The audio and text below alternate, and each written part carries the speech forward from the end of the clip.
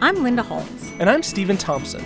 There's more stuff to watch and read these days than any one person can get to. That's why we make Pop Culture Happy Hour. Twice a week, we sort through the nonsense, share reactions, and give you the lowdown on what's worth your precious time and what's not. Find Pop Culture Happy Hour on the NPR One app or wherever you get your podcasts. Hey, Jonathan. Yes?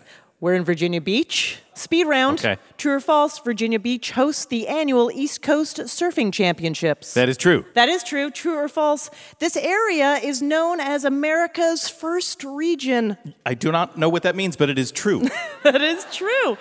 True or false, Virginia Beach holds the Guinness World Record for largest pleasure beach. That is true, and also, ugh. From NPR and WNYC, coming to you from the Virginia Arts Festival, it's NPR's hour of puzzles, word games, and trivia. Ask Me Another. I'm Jonathan Colton. Now here's your host, Ophira Eisenberg.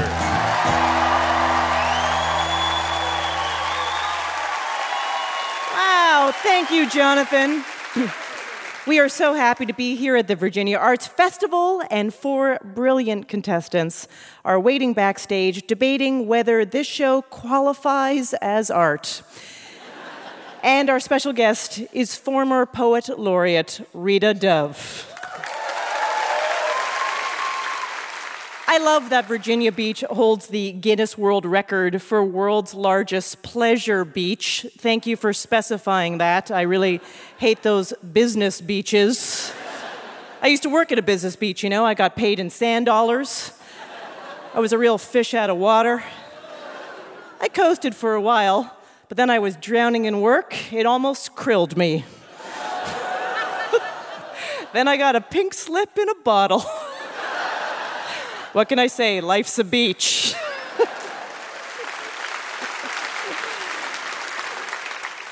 Can a lifetime of drinking soda pay off? We're about to find out. Let's meet our first two contestants. First up, Ashley Martz on buzzer number 1. You work in information warfare for the Navy. I do. Okay, we'll get back to that. Welcome. Thank you. Your opponent is Anthony Nobles on buzzer number 2. You're an 8th grade government teacher. That's right, yeah. Wow, welcome. Well, the first of you who wins 2 of our games will move on to the final round at the end of the show. So let's start with a game called Can Festival. The great Andy Warhol demonstrated that anything can be art if you give it the right price. So in this game, Jonathan and I will pretend to be hoity-toity art critics, but we'll be describing beverage cans, as if they were works of art. You just have to buzz in and tell us the name of the beverage. Okay, here we go. This soda's claim of 23 flavors is made to look like the imprint of a red wax seal. The beverage's name claims a false honorific, forcing us to examine our implicit trust in medical authority. Anthony. Dr. Pepper? Yeah, that's correct. Yeah. It's better than Bachelor of Arts and Pepper. But are you a fan of Dr. Pepper? Do you drink it, Anthony? I do not drink Dr. Pepper. There's too much going on there, too many layers for me, I think. Right. Are you more like a one flavor kind of guy? If that flavor is Coke? Emerald shards evoke the color of the intensely sweet liquid contained within this can and create a sense of motion. At first, its name seems to evoke a vista of serene water droplets atop a mighty peak. This belies the beverage's true namesake, a term for bootlegged alcohol. Ashley. Mountain Dew. You got it. The bounty of virile carrots, beets, plump tomatoes, and celery evokes vitality. This delicious juice, just like life, as symbolized by these ripe vegetables, will end. Ashley. V8. That is correct, yeah. This can acts as a simulacra of a frosty, overflowing stein, for which the beverage is named. Curiously, on top of this design is a bulldog holding yet another stein. This upsets a stable viewing of the root beer can. You look confused. That means it's art. Yeah. Speaking of art, Puzzler Art Chung, can you give them a hint? Well, the hint is that there's a bulldog holding a cup on it. Another word for a stein would be what? Mug root beer? Mug is correct.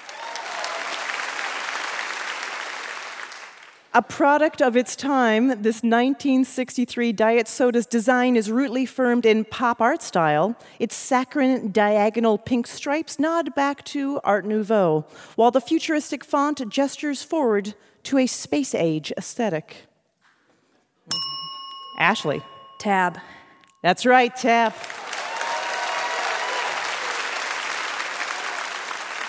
And why was it called Tab? Because you're keeping a tab on your weight.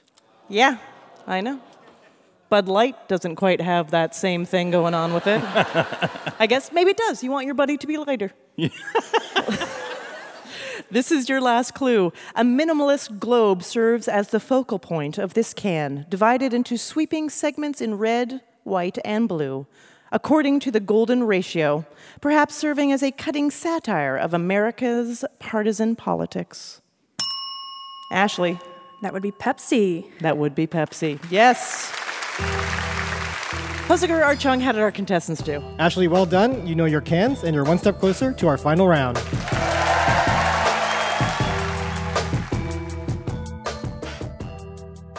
Our next game is about real geographic locations with depressing names, like Washington, D.C. But first, let's check in with our contestants. Ashley, okay, so you work in information warfare. So a rough idea of what your job entails. We work primarily among different disciplines to have the informational advantage over our adversaries, to know more, Yeah. to be smarter than the bad guy. So when you're here, Like right here, right now. they're winning right now. Okay, got apparently. it. But not a trivia, so that's good. Anthony, you're a tall man. Yeah, I'm 6'4". 6'4". Yet you have won not one, not two, but 3 limbo competitions. Yeah, one of my good friends from high school, her parents throw an annual luau so that they can get smashed, and then I can crush them at the limbo. Same thing every year. Yeah, I don't know. My spine performs better than I expect it to. Has anyone ever called you Anthony Supple Spine? Has that ever been a nickname? Now they will. No, they will. Okay. We have a guessing game for you inspired by the Instagram account Sad Topographies. The United States is full of places that may be lovely, but they actually have very depressing names. For example, there's a real place right near here called Mount Trashmore.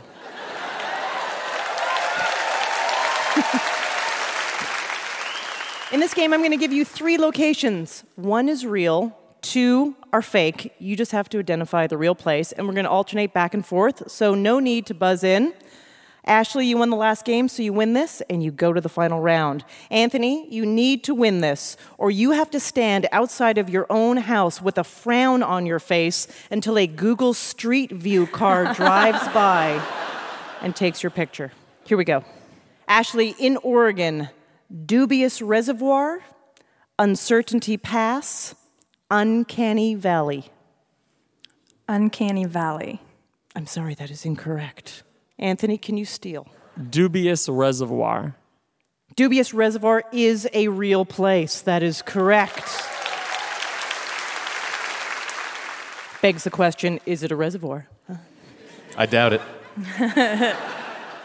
Anthony, in Pennsylvania, Pack It In Trail, This Is It Boulevard, Shades of Death Road. I'm going to go with Shades of Death Road. Yeah, that is correct. That's a real place. And hopefully the inevitable conclusion in the 50 Shades of Grey books. Ashley, in New York, Roadkill City, Dead Horse Bay, Extinction Village. Dead Horse Bay. It is a real place, yes. It's actually located in Brooklyn. I've never been to it. Dead Horse Bay got its name from the factories that would turn dead horses into glue, fertilizer, and other stuff. If you go to Dead Horse Bay twice, you're really beating a dead horse. Anthony, in Louisiana, cut off road rage T-bone. T-bone.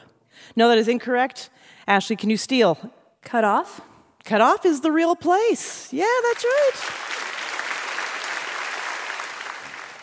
These are your last clues. Ashley, in Tennessee, John's wart, Jacob's rash, Charlie's bunion. John's wart. No. No? Okay. Anthony, can you steal? Charlie's Bunion. Yeah, it's a real place. It's an outcropping in the Smoky Mountains named for hiker Charlie Connor's sore, swollen feet. Aww. He complained all about it in Wine Valley. I mean, who is this guy?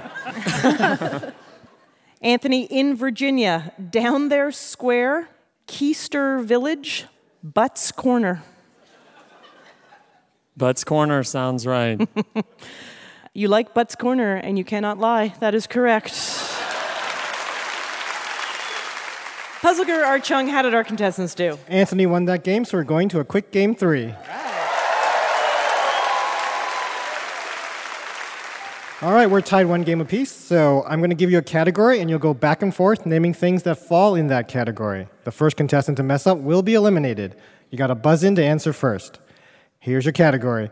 Name the 10 popular music acts who performed during the halftime shows at Super Bowls 47 through 51. Anthony, you're first. Bruno Mars. That is correct. He performed twice. Janet Jackson. I'm sorry, Janet Jackson performed in Super Bowl 38. The other acts were Beyoncé, Coldplay, Destiny's Child, Katy Perry, Lady Gaga, Lenny Kravitz, Mark Ronson, Missy Elliott, and the Red Hot Chili Peppers. Ashley, we're sorry to see you go. Anthony, you're headed to the final round. Congratulations. Coming up, we'll find out who will face off against Anthony in our final round at the end of the show. And our special guest is former Poet Laureate Rita Dove. We'd love to write a poem for her, but no words rhyme with dove. I'm Ophira Eisenberg, and this is Ask Me Another from NPR.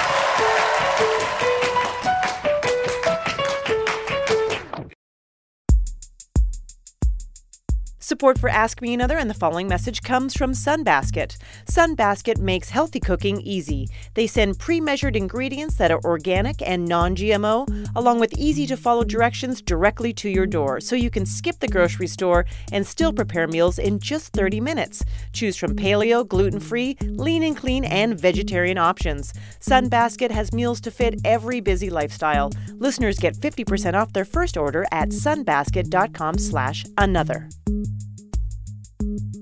Support for this podcast and the following message comes from Canary. You may know trivia, but do you know what's happening at your home when you're not there? Live life in the know with Canary. Watch live or recorded HD video, monitor your home's air quality, and in an emergency, sound Canary's piercing 90 decibel siren, or contact your home's local first responders right from the Canary app. Canary products are designed to be beautiful inside and out. For a limited time, save $20 today with code ASK at meetcanary.com.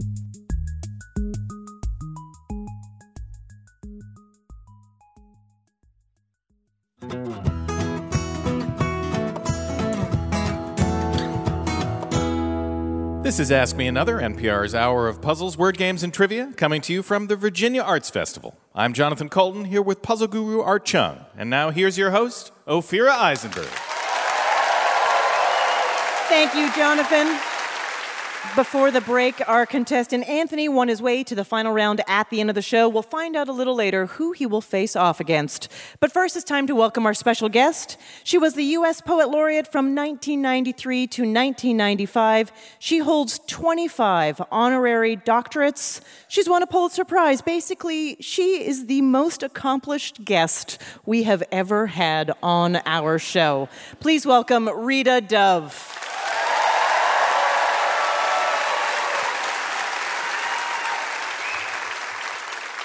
Hi, Rita. Hi, Ophira. Welcome to Ask Me Another. Thank you.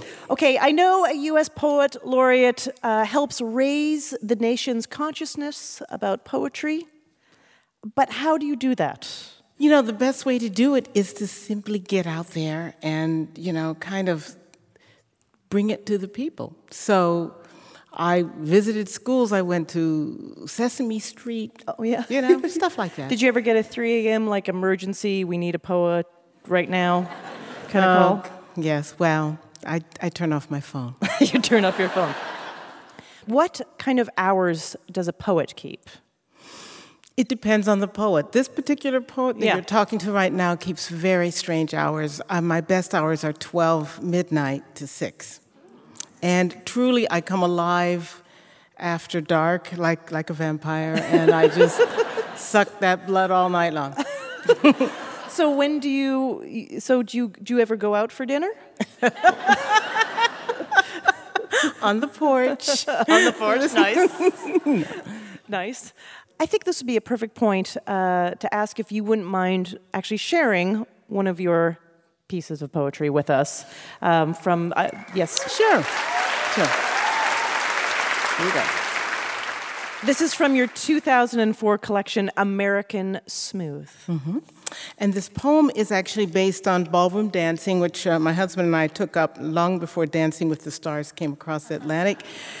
And it deals with that most iconic American dance, foxtrot.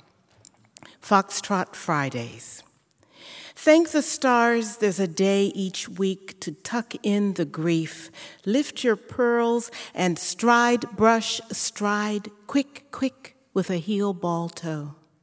Smooth as Nat King Cole's slow satin smile, easy as taking one day at a time, one man and one woman, rib to rib, with no heartbreak in sight.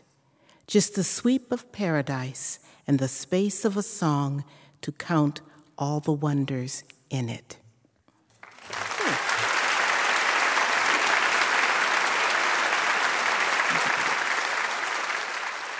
Now, that was, dealing with foxtrot, and you were saying that you really are into ballroom dancing. Did it influence how you write your poetry? Absolutely, because I was pretty much dancing through every poem, and I really wanted to try to get some poems that sounded like the dance they were describing. So there's a samba poem and called Samba Summer, and then there are waltzes and things like that. I have yet to write the tango one, though. That's hard. Right, so you're trying to go with that same rhythm, the whole rhythm of doing the dance. Right, the whole rhythm of it, yeah. You're the only artist in your family. Your father was a chemist. Your 3 siblings are in the sciences. Yes, you became the artist. The typical black sheep of the family, I guess, yes. Did you know from a very young age that you were like, I am artistically inclined and that's different? Well, you know what it was? I knew that I loved to read, and there were books in the house. There were lots of books in the house, and I would read anything. So I read the science books. But I also read the Shakespeare, and I loved them. So I just knew I felt happiest when I was doing that. And your mother quoted Shakespeare a lot to you, but didn't say I was quoting Shakespeare. No. She would do things like, she'd be cutting the roast and say, is this the dagger I see before me, the handle? And, I just thought she was getting a little, kind of over the top. I didn't realize she was quoting someone, yeah. So then when you're reading Shakespeare and you're recognizing these quotes from your mother, did you think, Shakespeare plagiarized my mother? There they go, yeah. So she clearly loved plays and poetry as well? Yes, she did love literature. And so when my brother and I would do things like write our own comic books, it was fine. And my family, my parents just kind of played along, said, okay. You wrote your own comic books? Yes. What were they about? Well, we had our typical superheroes, Jet Boy, Jet Girl, and their dog, Jet Zumino. And I like that you think this is typical, by the way. No, well, I mean, This is like, so there was Jet Boy, Jet Girl, and they could fly, clearly. And they could fly, of course, and Remarkable Girl with her dog, Remark Arc. I mean, we were really bad. We were bad at the dog names, I'm sorry, but otherwise. I just like that they all had pets. Of course. Okay, so But never a cat for some reason. Yeah, I know. I don't know, because cats won't do it. because they were the villains. Yeah. So, you are a professor at the University of Virginia, and for most people, poetry isn't seen in their minds as a money-maker kind of career. Maybe parents dissuade their kids when they say, I would like to study poetry. What do you say to those parents? I would say that, you want your child to be happy. And so if they want to be a poet, you just say, well, you're not going to get any money from it. Will it still make you happy? And if they say yes, let them go. Yeah. Yeah.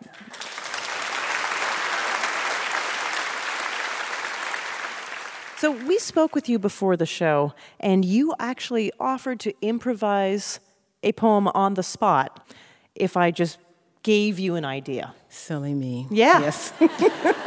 Are you still up for doing that? Yes. Okay.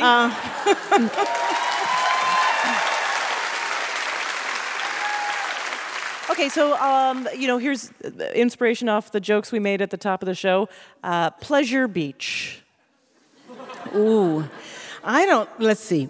I have to think of something that won't be censored afterwards, so let's go. And I think I should rhyme it. Why not? I think so. Yeah, sure. Why not? The tighter the rules, the better. Pleasure Beach. Take a ribbon of sand bordered by ocean, a golden band framed by perpetual motion of water that laps and receives. We walk the stretch, hoping to reach a bit of pleasure by any measure. That's what you name a beach. How's that?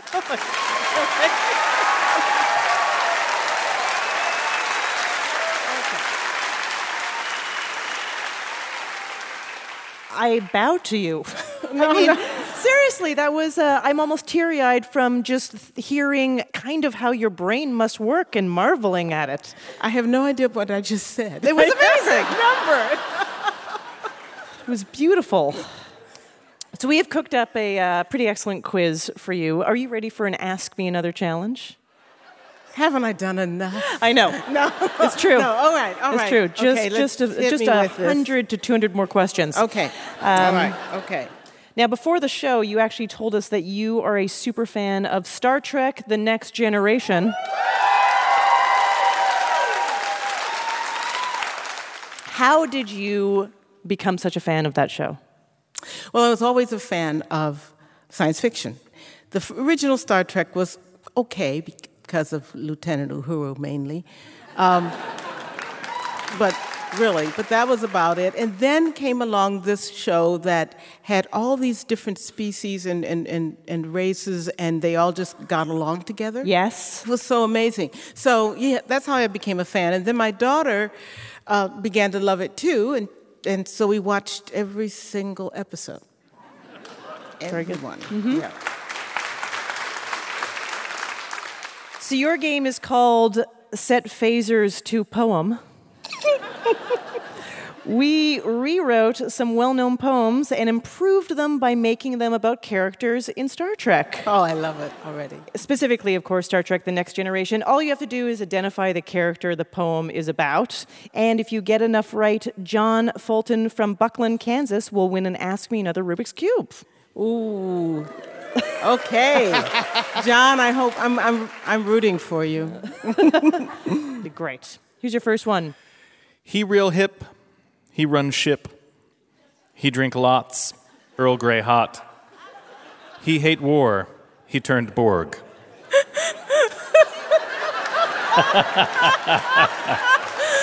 Oh, Jean-Luc Picard. Yes, indeed. You guys are poets. That was We Real Cool by Gwendolyn Brooks. This is just to say I have eaten the plums that were in the replicator. Forgive me, they were delicious. which I could tell from scanning their electromagnetic spectra with my visor. Geordie. Geordie. Geordie LaForge, the punk rock member of the Enterprise. That poem was This Is Just to Stay by William Carlos Williams. 2 wormholes diverged in the Alpha Quadrant. And sorry I could not travel both and be one traveler. There I stood and changed time and space with my godlike powers, possessed by all members of the continuum. 2 wormholes diverged in the Alpha Quadrant, and I have an IQ of 2005. And that has made all the difference. Oh, these are terrific. Q. That's right, it was Q. That's Robert Frost, obviously, The Road Not Taken. Shall I compare thee to a summer's day? Thou art more lovely and more empathic. Solar winds do blow, Captain Riker, your way, when your romance with Worf turned tragic. Deanna Troi, the counselor. That's right. Yes. It's unfortunate the one woman, we do talk about her dating history. Of course. But what she didn't want to date down. I will say that. No. There was a lot of people on the Enterprise, and she didn't want to date down. Yeah. No red shirt guy. No red shirts. No. Just officers. No red shirts. It's like the end of a personal ad. No red shirts. No red shirts. This is your last clue. I'm an android. Who are you? Are you an android too? Then there's a pair of us. Don't tell. They disassemble us, you know. That is Data and then his brother Lore. That's right. Wow. Yeah, nice pull. Yeah. Told you I was a... You know Yeah, it. Yeah, you hey. remember episode 13 from season 1. That's when he meets Lore. Mm-hmm. Rita, unsurprisingly, you did really well on that quiz. You got them all right. So congratulations, Rita, you and John Fulton win an Ask Me Another Rubik's Cube. I'm glad. Thank you. Thank you so much. Let's hear it for Rita Dove, everybody.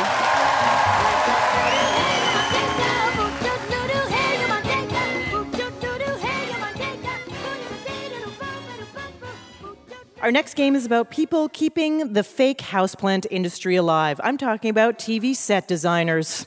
But first, let's meet our contestants. First up, Kristen Chester on buzzer number 1. You are a software project manager. Welcome. Thank you. Your opponent is Tad Schultes on buzzer number 2.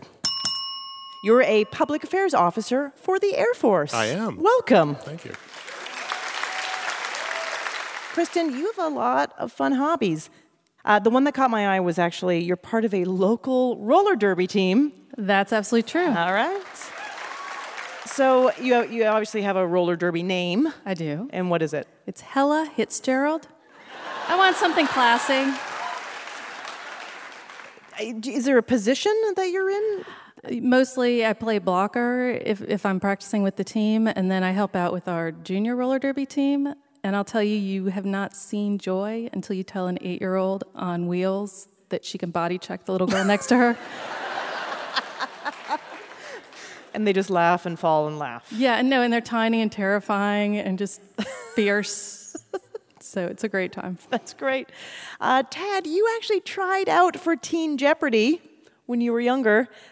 Your mother has an interesting theory as to why it didn't work out. What is that? I was about 8 inches taller than all of the other contestants, and Alex Trebek. So she said it was your height that kept you back. It had to be, right? Because how would you... I'm her baby boy. I couldn't be dumber than the other kids. That's right. But see how it all turned out? Here you are. On radio. That's right. No height problem. That's right.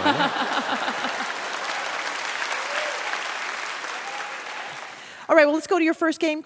Well, we spend so much time in the rooms of certain television shows, they can seem as familiar as our own. So Jonathan and I will read a real estate listing for a room, and you just have to tell us what television show it is featured in.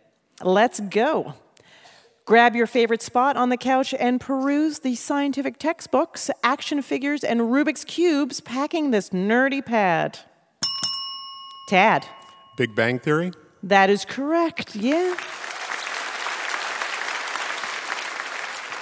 Sounds so kitschy and nerdy, and then the people in that room are making $1 million an episode. That's right. Careful not to get sliced on the Iron Throne dominating this regal hall. Also, make sure you don't get beheaded, poisoned, pushed out the window, or any of the other horrible ways you could die in Westeros. Kristen. Game of Thrones. That's right. I think the tip to surviving on Game of Thrones is never be in the same room as anyone. You'll love sharing this garden-level maisonette in an up-and-coming New York neighborhood. Enjoy decor supplied by your roommate, Titus Andromedon. If you've just escaped from a doomsday bunker, it will seem like a big improvement. Tad. Unbreakable Kimmy Schmidt. That is correct, yes. Rug weavings, macrame, and a dream catcher join forces to create the ultimate hacker hostel, ideal for coding your own Pied Piper. Kristen. Silicon Valley. That's right. Trying to launch a law career but short on funds? You'll enjoy working out of and living in the back room of an Albuquerque nail salon. Tad. Better Call Saul. That is correct, yes. You guys watch a lot of television, as it turns out. We're old. We don't have anything more to do. It's all we have, for God's sakes. This living room interior features plenty of blank wall space, perfect for you and your CIA superior to create a rainbow-colored timeline of terrorist Abu Nazir's movements. Tad. Homeland. You got it. That was like an amazing tennis match. Puzzle Guru Art Chung, how did our contestants do? They both did great. Tad, well done. You're one step closer to our final round.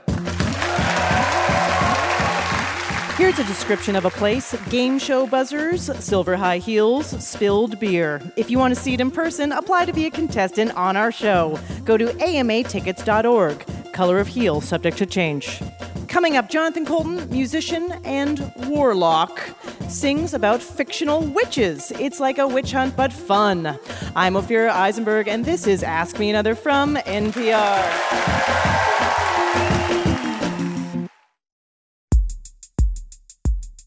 We'd like to say a quick thank you and share a message from one of our sponsors, Visit St. Pete Clearwater, dedicated to being a bastion of creative culture and natural wonder in what can be a derivative world, offering spontaneous music on the beach played by human musicians, hosting Florida's largest pride festival, and honoring the grouper, a deceptively fine fish. Also featuring rooftop cocktail bars, sugar white sand, emerald green water, and hot orange sunsets. For more, check out visitstpeteclearwater.com. Hey, thanks for listening to Ask Me Another. This summer, keep up to date on the day's news with Up First. It's the morning news podcast from NPR. In just 10 minutes, Up First gives you a quick morning update on what happened and what you need to start the day. Wake up with Up First tomorrow morning on the NPR One app and wherever you listen to podcasts.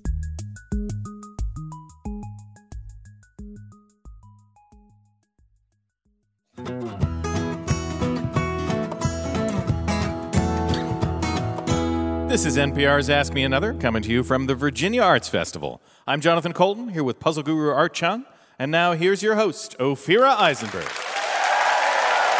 Thank you, Jonathan. Before the break, we met our contestants, Kristen and Tad. Soon, Jonathan Coulton, still under the curse we placed on him 5 years ago, will play another music parody game. But first, let's check in with our contestants. Kristen, if you could put a spell on anyone, what kind of spell would you cast? I would cast it on myself to give myself the power of telekinesis. Oh. I'd be laying on the couch and just like will that bottle of wine to come to me. You can work on that in real life. That's what I love about that kind of spell. Practical magic. It's very practical, practical household magic. Tad, if you could cast a spell, what kind of spell would you cast? I would love to be able to generate a cone of silence, but between my wife and my daughter, I am probably saying more words to you than I will say at my house in an entire year.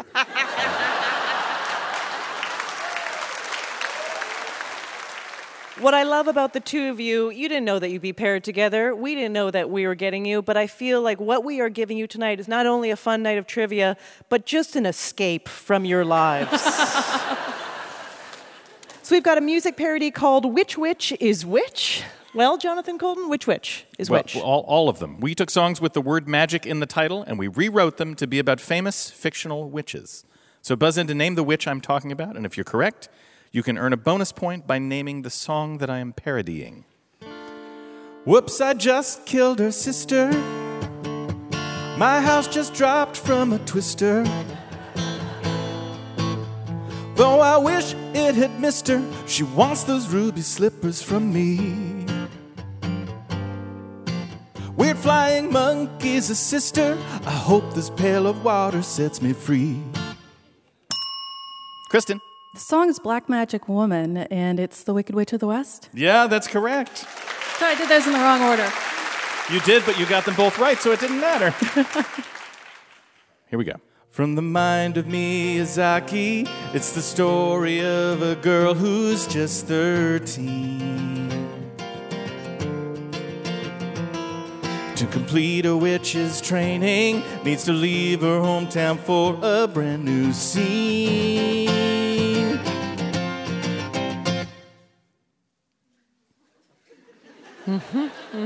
Oh, Kristen? Somebody's delivery service. Oh, yes. Yeah, it's the somebody part that we need. I know. Kiki's are... Kiki's delivery service is that's correct. Wow. That felt like a miracle. Okay. You're really working hard. I am. And do you know the name of the song? Every Little Thing She Does Is Magic. That's right, by the Police. Oh, King Arthur, I hate you so much. It makes me cuss to steal your sword and your throne too. Just me, there is no us. Learn from Merlin how to make me strong. You'll be superfluous. Mordred says that I can't be wrong. Tad. Morgan Le Fay. Yeah, that's right. Don't know the song. Do you know the song? No. That was The Magic Bus by The Who. It was very impressive that you got the answer. Let's not I diminish don't mean that. to take away. Let's not diminish that. It's kind of a letdown to not get the bonus okay. point. Yeah, Yeah. You're doing great. She likes a feast. Turns her guests into wild beasts. In the Odyssey, she turned men to swine. Had them drink enchanted wine. Hermes helped out, kept Odysseus from growing a snout. Tad. Circe? Circe is right. And do you know the song? No. Sorry, no. You don't have to apologize. That's okay. That was Magic Carpet Ride by Steppenwolf. Maybe it's my fault, Tad. I wasn't going to say anything.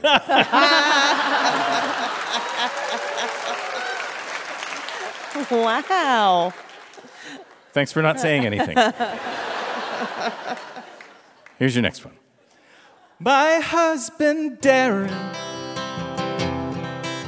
his love is oh so true. I pledge to act immortal. His boss has no clue. But then Endora, my mother, that's her name, she stirs up some trouble too and leaves me with the blame. Kristen. It's Samantha from Bewitched. Yeah, that's right. Samantha, you got it. And can you name the song? You betcha. Yeah. This Magic Moment. Yeah, you got it. That's right. See, Tad?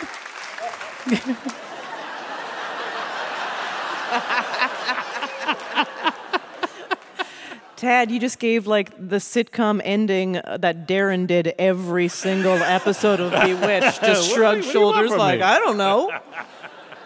The beleaguered husband shrug. I've That's mastered right. it. That's right. This is your last clue.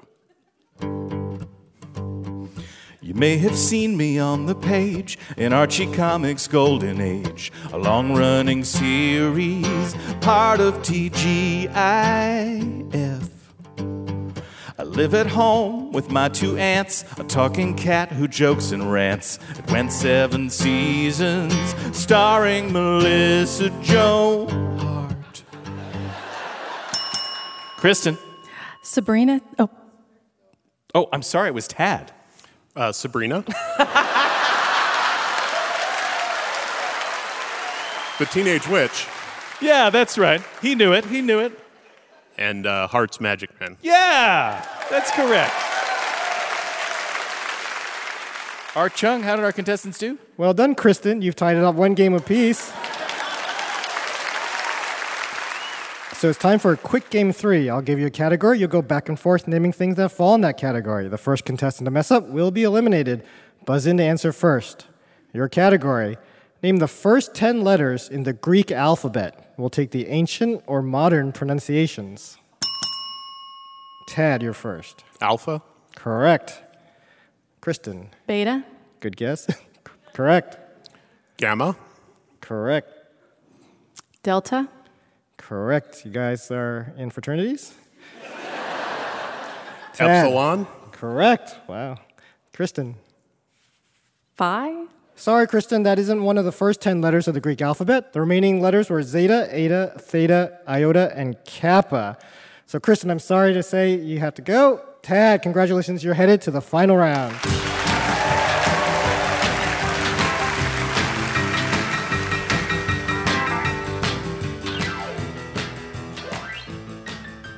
While Anthony and Tad get ready for the final round, it's time for us to play a game. This is Mystery Guest. A stranger is about to come on stage. Jonathan Colton and I have no idea who this person is or what makes them special. Only our puzzle guru, Art Chung, does. That's right, Ophir. You and Jonathan will work together as a team to figure out our mystery guest secret by asking yes or no questions. Mystery guest, please introduce yourself. Hi, my name is Rebecca Lecomte, and my husband and I own an unusual small business. Okay, an unusual small business. Is it a product you're selling? Yes. Okay. Okay, is this related to things that you eat or drink? No. Okay. Well, not that I eat or drink. No. It's a no. That's a no. It's a no. I guess I mean food or beverages. Is the product food or beverage? No, not for human consumption. Okay. Is your product for animals? Yes. You yes. have an animal food store of some kind. Mm-hmm. But it's special. It's special in some way. Yeah. Are you one of those dog bakery owners? No. Oh, thank goodness. Let me clarify that the thing that she and her husband sell can be used as food for non-humans, but humans also enjoy it as well. But not for food. Not for food. Yes. I'm sorry, but not for food. Okay, so just to clarify, it's something humans enjoy, but animals eat. Yeah, this is something that animals eat and humans use in a different way. Like sofa cushions? Like, I don't get this.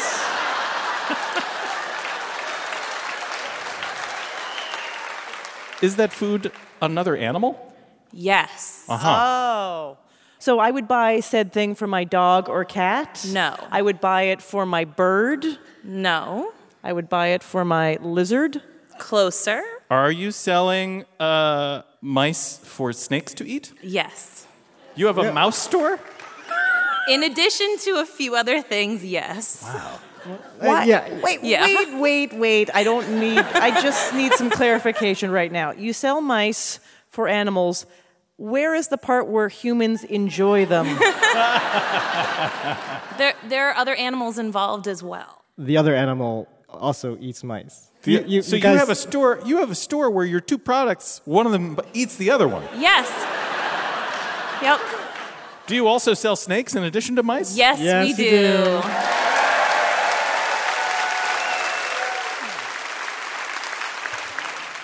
So Rebecca and her husband own a 6,000 square foot facility where they breed snakes and mice.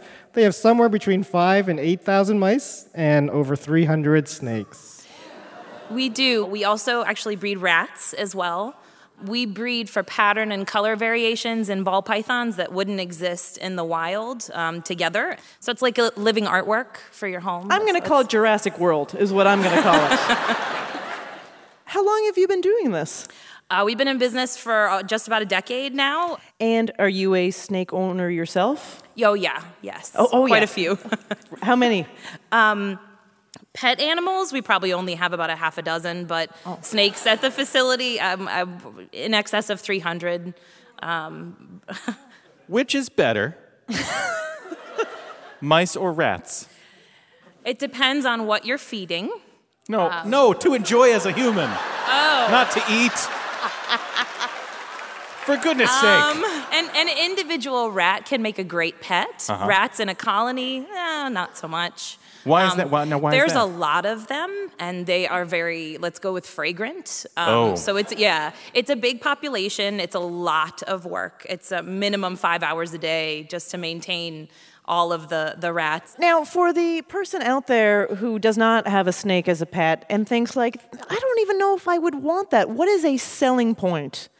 Well, you only have to feed them every 2 weeks or so. So that's a little bit easier than your cat or dog. Right, low maintenance. And with the prevalence of allergies, kids having dander allergies, sometimes you can't have a fur pet.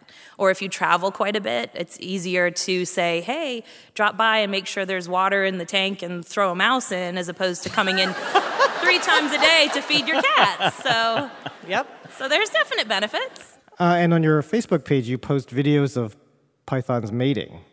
We do. And why is that? Why is that? I've been known to call it snake porn before. One of the things that gets enthusiasts and other breeders excited is seeing what might be coming up. And so I hear you, sister.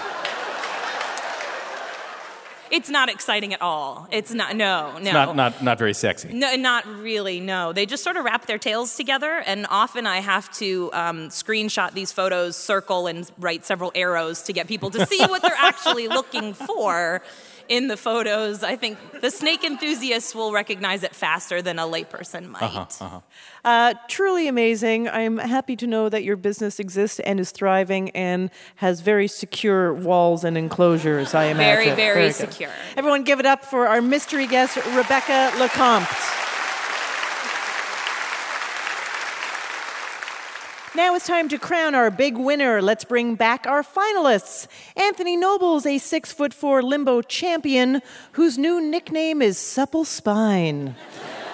And Tad Schultes, whose mom said he was too tall for Teen Jeopardy.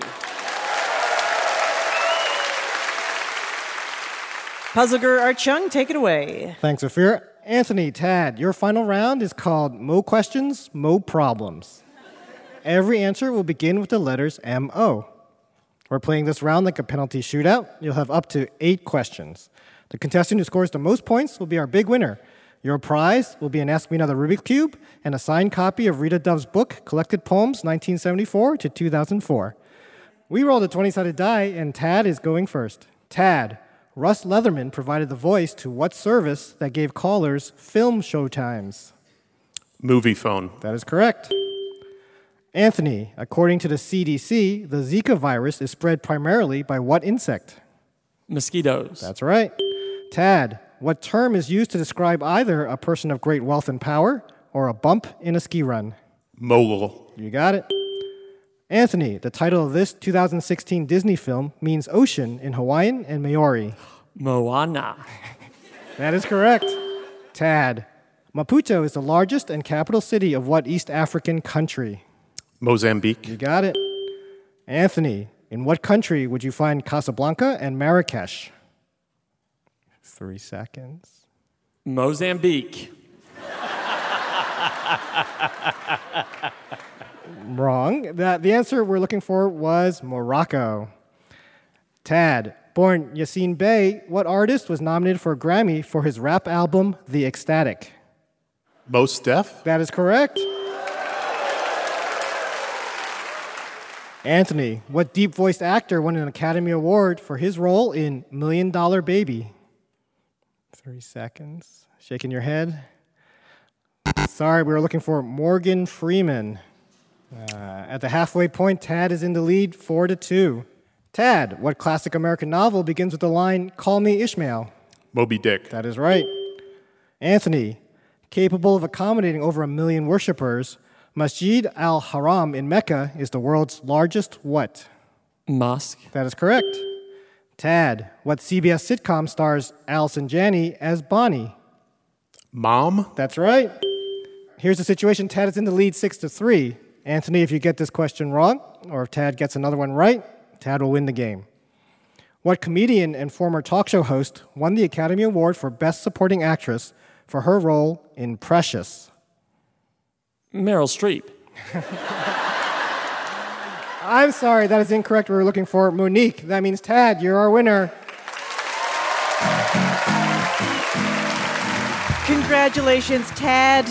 You're our big winner, and that's our show. Ask Me Another's puzzle guru is Art Chung. Hey, my name anagrams to Narc Thug. Our house musician is Jonathan Colton. Now, Jota Cannon. Our puzzles were written by Eric Feinstein, Kyrie Greenberg, Sean Kennedy, Mary Tobler, and senior writer J. Keith Van Stratton.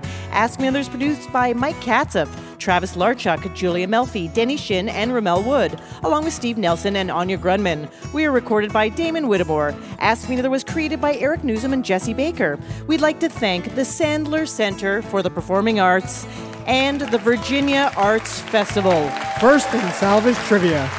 Our friends at WHRV, VRHW, and our production partner, WNYC. NYCW. I'm Harriet Begonias. Ophira Eisenberg. And this was Ask Me Another from NPR. Hey, if you've listened this far, why not go the extra mile and leave us a review on Apple Podcasts or wherever you listen to your podcasts? Your comments provide valuable feedback for us, and it helps other people find us too. So for information on new episodes, upcoming live shows, and extra games, be sure to follow us on Facebook, Twitter, or Instagram. And who knows, maybe you could win a Rubik's Cube. Thanks.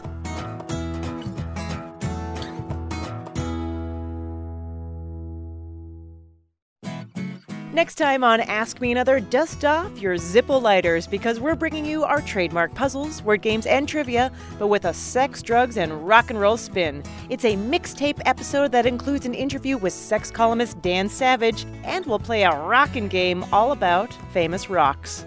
So join me, Ophira Eisenberg, on NPR's Hour of Puzzles, Word Games, and Trivia.